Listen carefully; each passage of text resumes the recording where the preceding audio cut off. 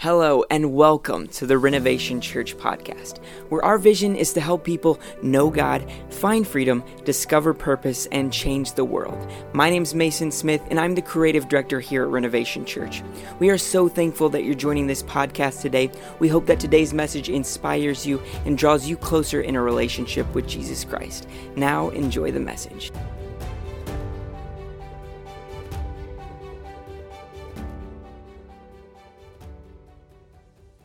Hey, good morning. Welcome back to Renovation Church at Home. We are in part 3 of a message series called It's Personal. And then if you're joining us for the first time, I'm doing this series because I think there are some things that are going on in the world that are a big deal to people and they're a big deal to God, but they haven't really been a big deal to the church. Because if we don't see something or experience something for ourselves, we tend to not really be motivated to do anything about it.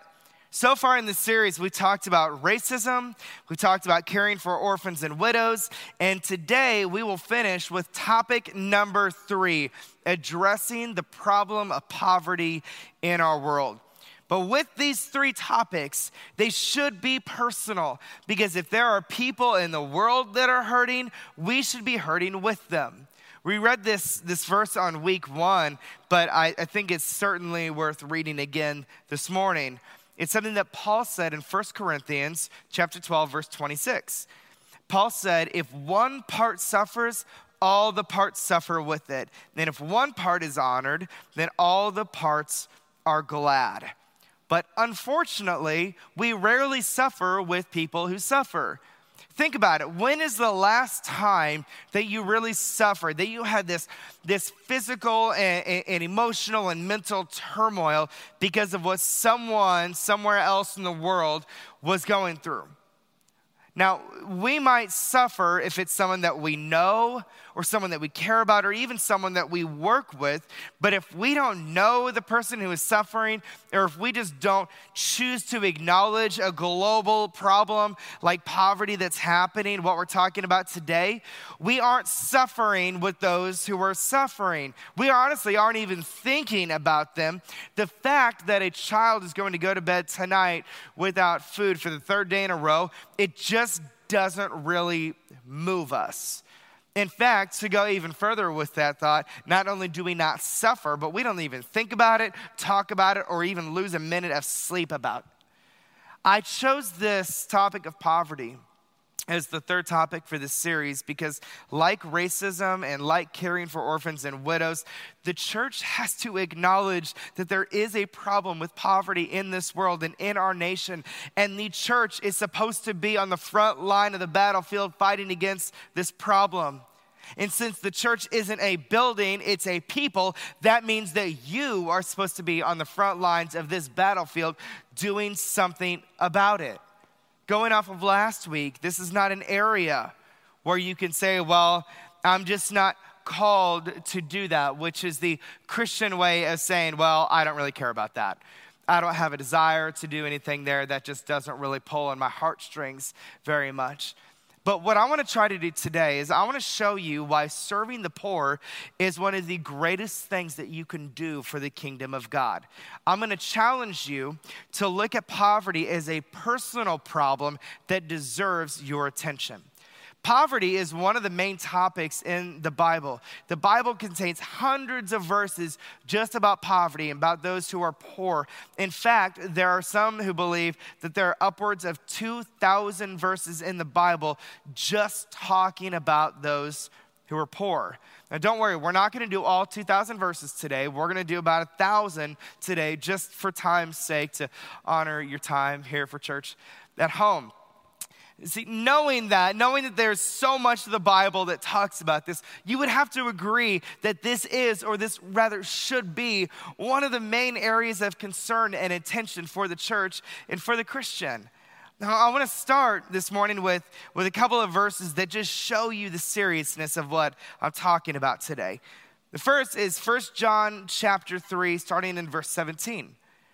John writes, if someone has enough money to live well and sees a brother or sister in need but shows no compassion, then how can God's love be in that person? Dear children, let's not merely say that we love each other. Let us show the truth by our actions. In other words, here's what we aren't going to do. We aren't going to say that we love people, but then never serve people. John says, let us show the truth and let us show our love by our actions, by what we do for others. For too long, we've always said someone needs to do something, and it's time to put action to our words. I know that most of us want to do something, but we just don't know what to do. When you see that picture of that child that's hurting somewhere in the world, you know that you want to help it. You don't know how. You don't know what you can do. And that's what I want to try to do today. I want to set a foundation on what poverty is and what the response of the church should be about it. But let's start with the foundational question, because if we can't answer this, then we can't come up with a solution. The first question is, and the main question is, what is poverty? What is poverty? That sounds like a relatively simple question, but the answer changes depending on who is answering it, because the obvious answer is, well, poverty is when someone is poor. Poverty is when someone doesn't have their basic needs that have been met. But everyone has different ideas about what it means considered to be poor. Just for fun, this week, I looked up the hashtag I'm so poor on Twitter, and here's what some people were saying that apparently makes them so poor. This person said, I really want my next hand tattoo soon.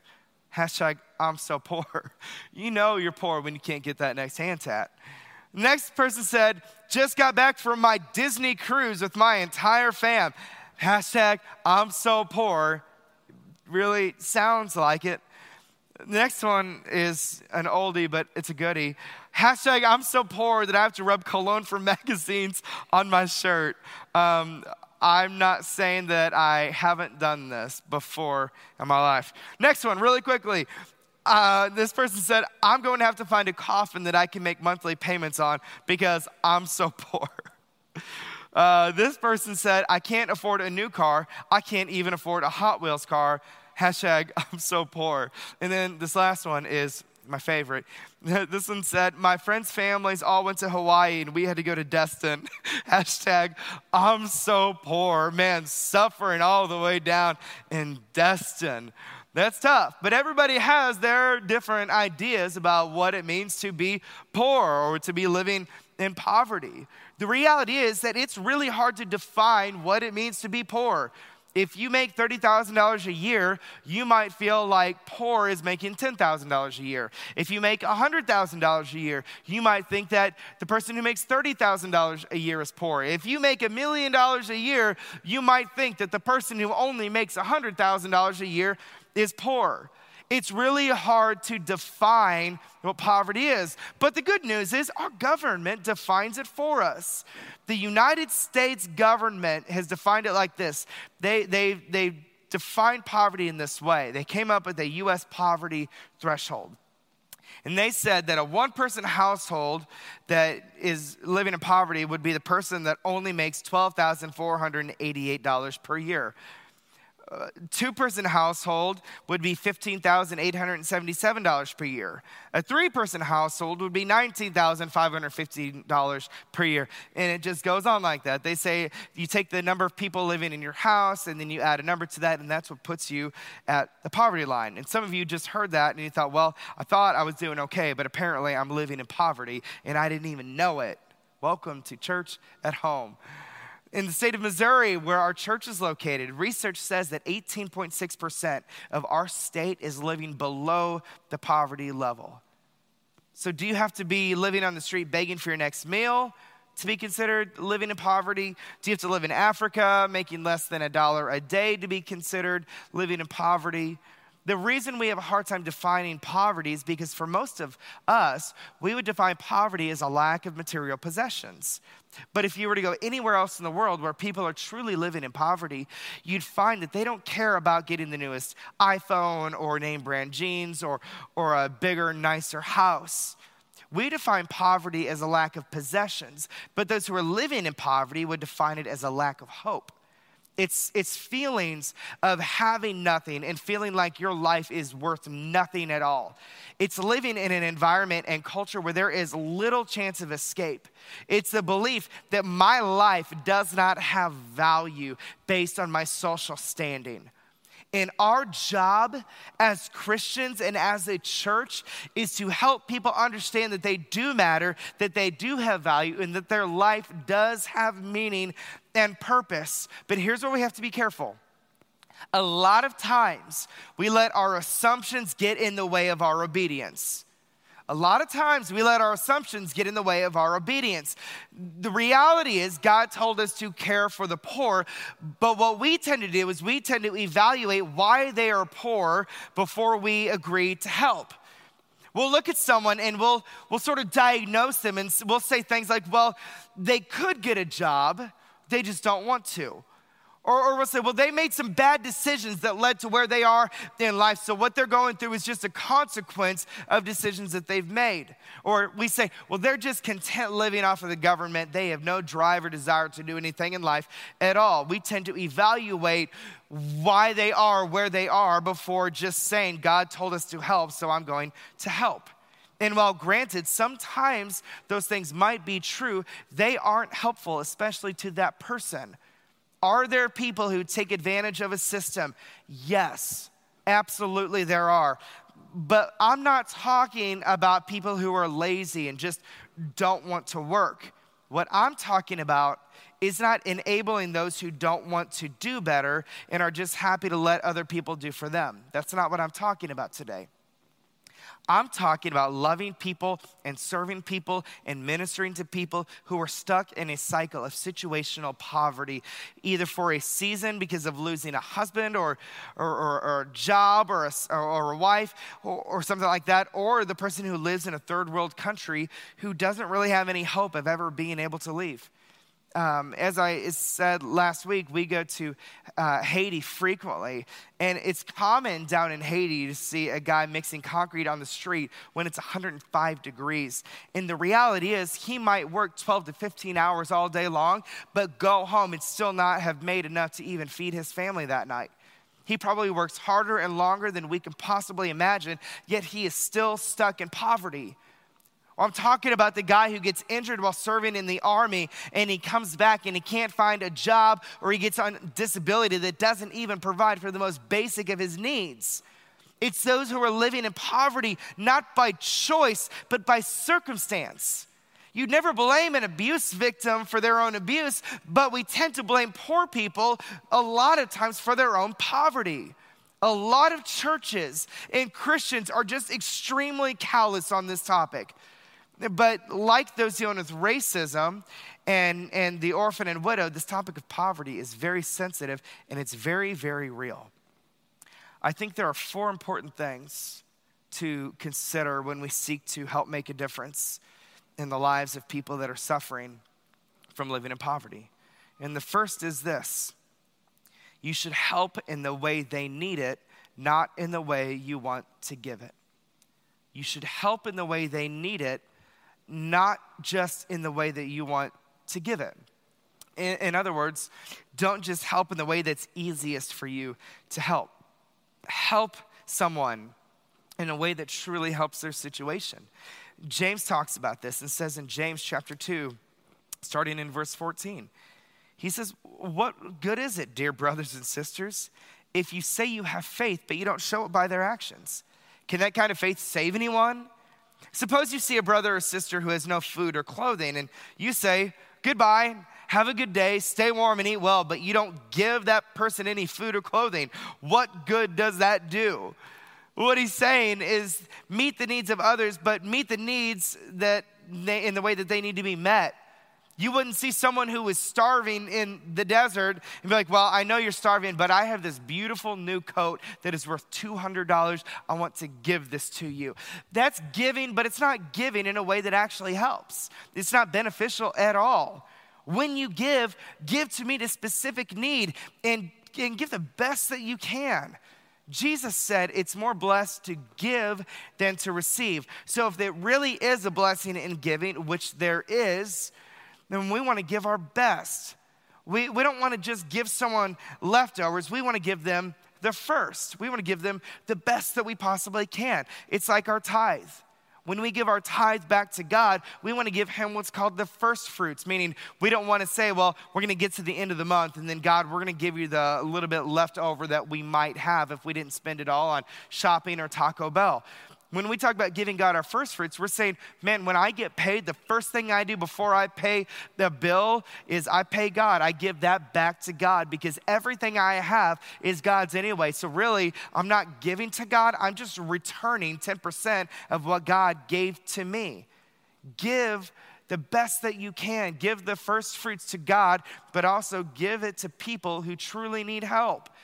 If your mentality is, well, they should just be thankful because what I'm giving, this is better than nothing, then you need to check your heart and you need to check your motivation for why you're giving.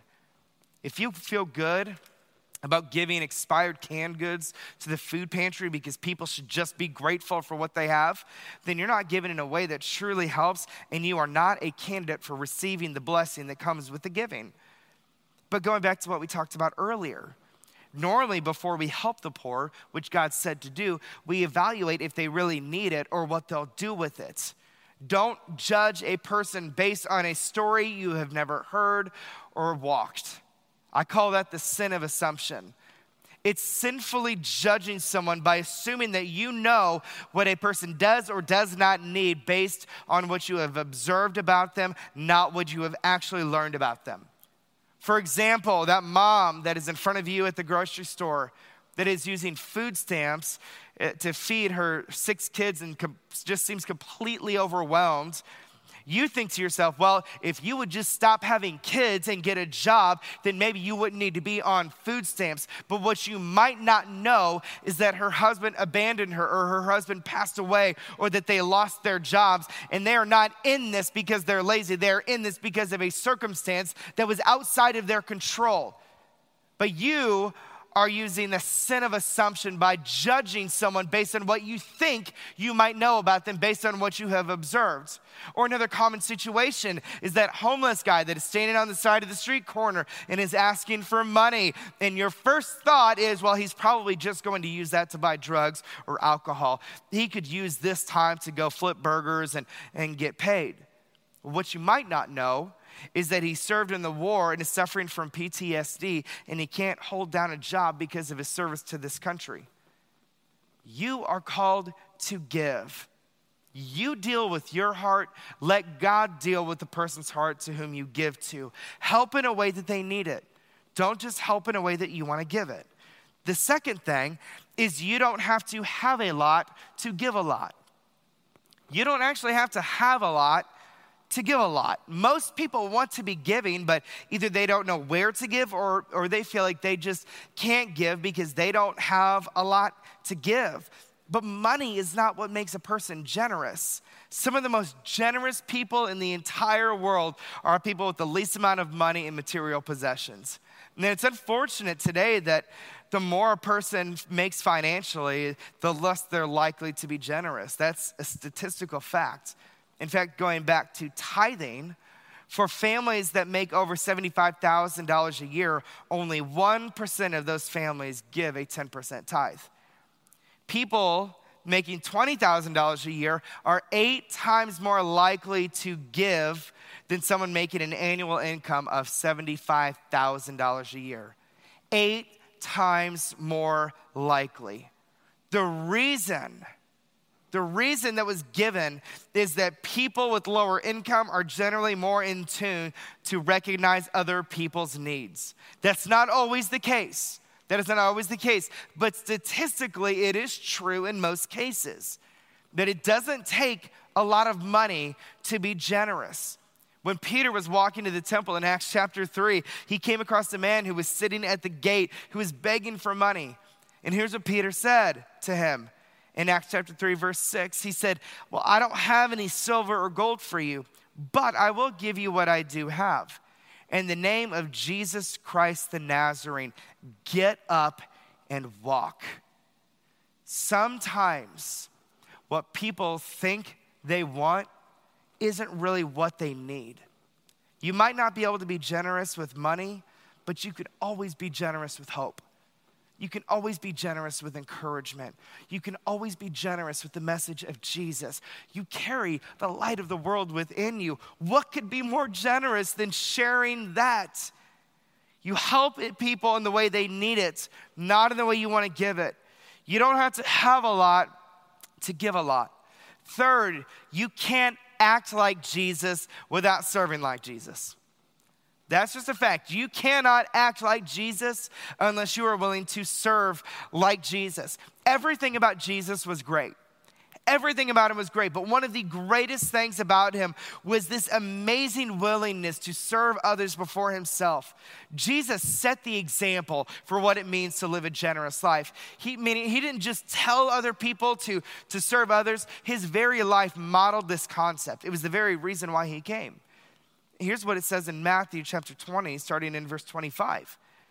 It says, but Jesus called them together and said, you know that the rulers of this world lord it over their people, and officials flaunt their authority over those under them. But among you, it will be different. Because whoever wants to be a leader among you must be your servant, and whoever wants to be first among you must become your slave. For even the Son of Man came not to be served, but to serve others and give his life as a ransom for many. Look to serve others before you serve yourself. That's what a leader does. That's what Jesus did. And that takes being intentionally generous, not just accidentally generous or spontaneously generous. Look for opportunities to serve others. Make a budget line item for generosity, money that you set aside just to be able to give away every month to help other people. Be generous with your time. There are so many ways that you can go out and serve people. The best way to act like Jesus is just to serve people like Jesus served people. So number one, help others in the way they need it, not in the way you want to give it. Number two, you don't have to have a lot to give a lot.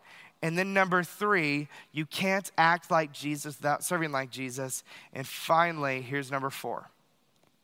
Remember that you were poor and God gave to you. You were poor and God gave to you. Now, you might say, well, hold on, wait a minute. I mean, I've had some hard times, but I don't know that I've ever really been considered poor. I don't know that I've ever really lived in poverty. And you may have never experienced physical poverty, but every single one of us has experienced spiritual poverty. Because all of us are sinners, and all of us, every single person, is in need of God's generous grace. Paul tells us that in 2 Corinthians chapter 8, verse 9. He says, you know the generous grace of our Lord Jesus Christ. Though he was rich, yet for your sakes he became poor, so that by his poverty he could make you rich. We don't give to people because we have some duty or obligation to give to them. That should not be our motivation for giving. Because giving to someone, that's not going to save you. That would just be a works-based salvation. But we are saved by grace through faith in Jesus. We are not saved by our works. We are saved because of the work of Jesus on the cross. Maybe today you are still living in spiritual poverty. Maybe you do not feel like things are ever going to get better for you. You feel like you are stuck in this cycle that you're never going to get out of. Maybe you feel trapped in your sin. And you just feel completely worthless and hopeless. And the thought of, you might be able to watch church online, but the thought of even going to church at church is something that you don't ever think you could do because you're like, man, if you know me, if you know what I've done, then you wouldn't want me there. But that is quite literally the message of the gospel, is that while we were still sinners, that's when Jesus Christ came for us. So today, take the generous grace of God that is available to you in the form of Jesus. Today, right now, wherever you are, whether you're watching this live or later in the week or listening to this in your car via a podcast, right now, whoever you are, wherever you are, you can say, Jesus, I I'm living in spiritual poverty. I don't have any hope. There's nothing I could do to rescue myself. There's never going to be enough good things that I can do to earn my way into heaven. So Jesus, I need you. Jesus, today I need you to come into my life, and I need you to save me and forgive me, and I need you to change me. Today, God, I need your generous grace in my life. And if that's something that you prayed today, then right now at this moment, the Bible says that a miracle can happen in your life, that you can be made new. Your old self can be put to death, and you can be raised to new life in Jesus Christ. If that's you, man, we want to celebrate with you. Let me take an opportunity to pray for you before we close out today. God, thank you for your generous grace. Lord, you didn't have to send Jesus to this world to live a perfect life and to die a gruesome death on the cross. But you did, because that's how much you loved us. You weren't just willing to leave us in spiritual poverty, but you made a way so that we can be reconciled back to you. So Father, I pray, Lord, that would change me from the inside out. God, I don't want to just experience that and just keep it all for myself. But God, I want that to motivate me to go out and to find and to serve others who are living both in spiritual and physical poverty, because those are the people you care about. Those are the people that your son Jesus gave his life for. So God, help me, help our church. God, help the global church to recognize that this is something that has to be personal to us. Whether we have ever missed a meal or not, God, this is something that you were calling us, that you were commanding us and compelling us to do.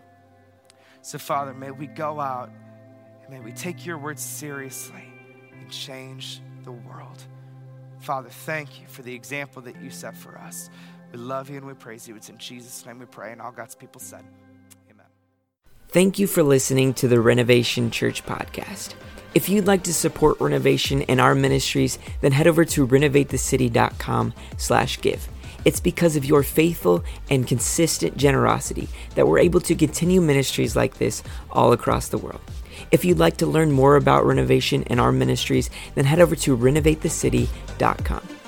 If you enjoyed today's message, then we'd encourage you to share it with family and friends. Thank you again for joining us, and God bless.